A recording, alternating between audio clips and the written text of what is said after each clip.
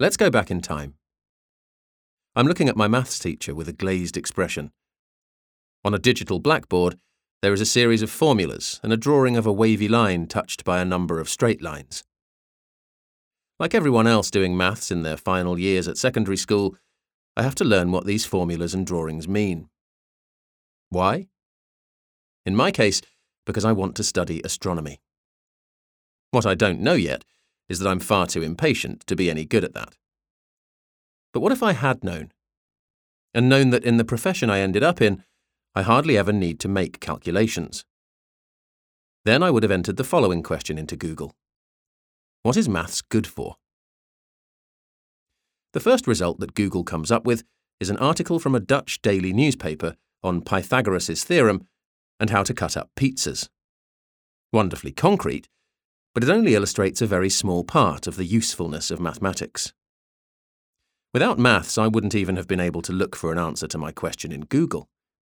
Or I would have ended up with an article that had nothing to do with my question. A search engine like Google can only work by using mathematics. And I don't just mean that computers work with ones and zeros. Google uses a clever piece of maths to find a relevant answer to my question.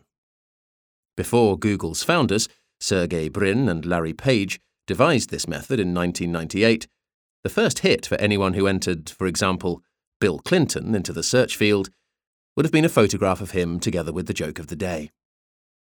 If you searched for Yahoo in Yahoo, the search engine itself didn't even appear in the top 10 hits. Luckily, that no longer happens.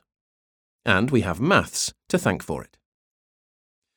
And yet a lot of people today still have the same feeling I had at secondary school.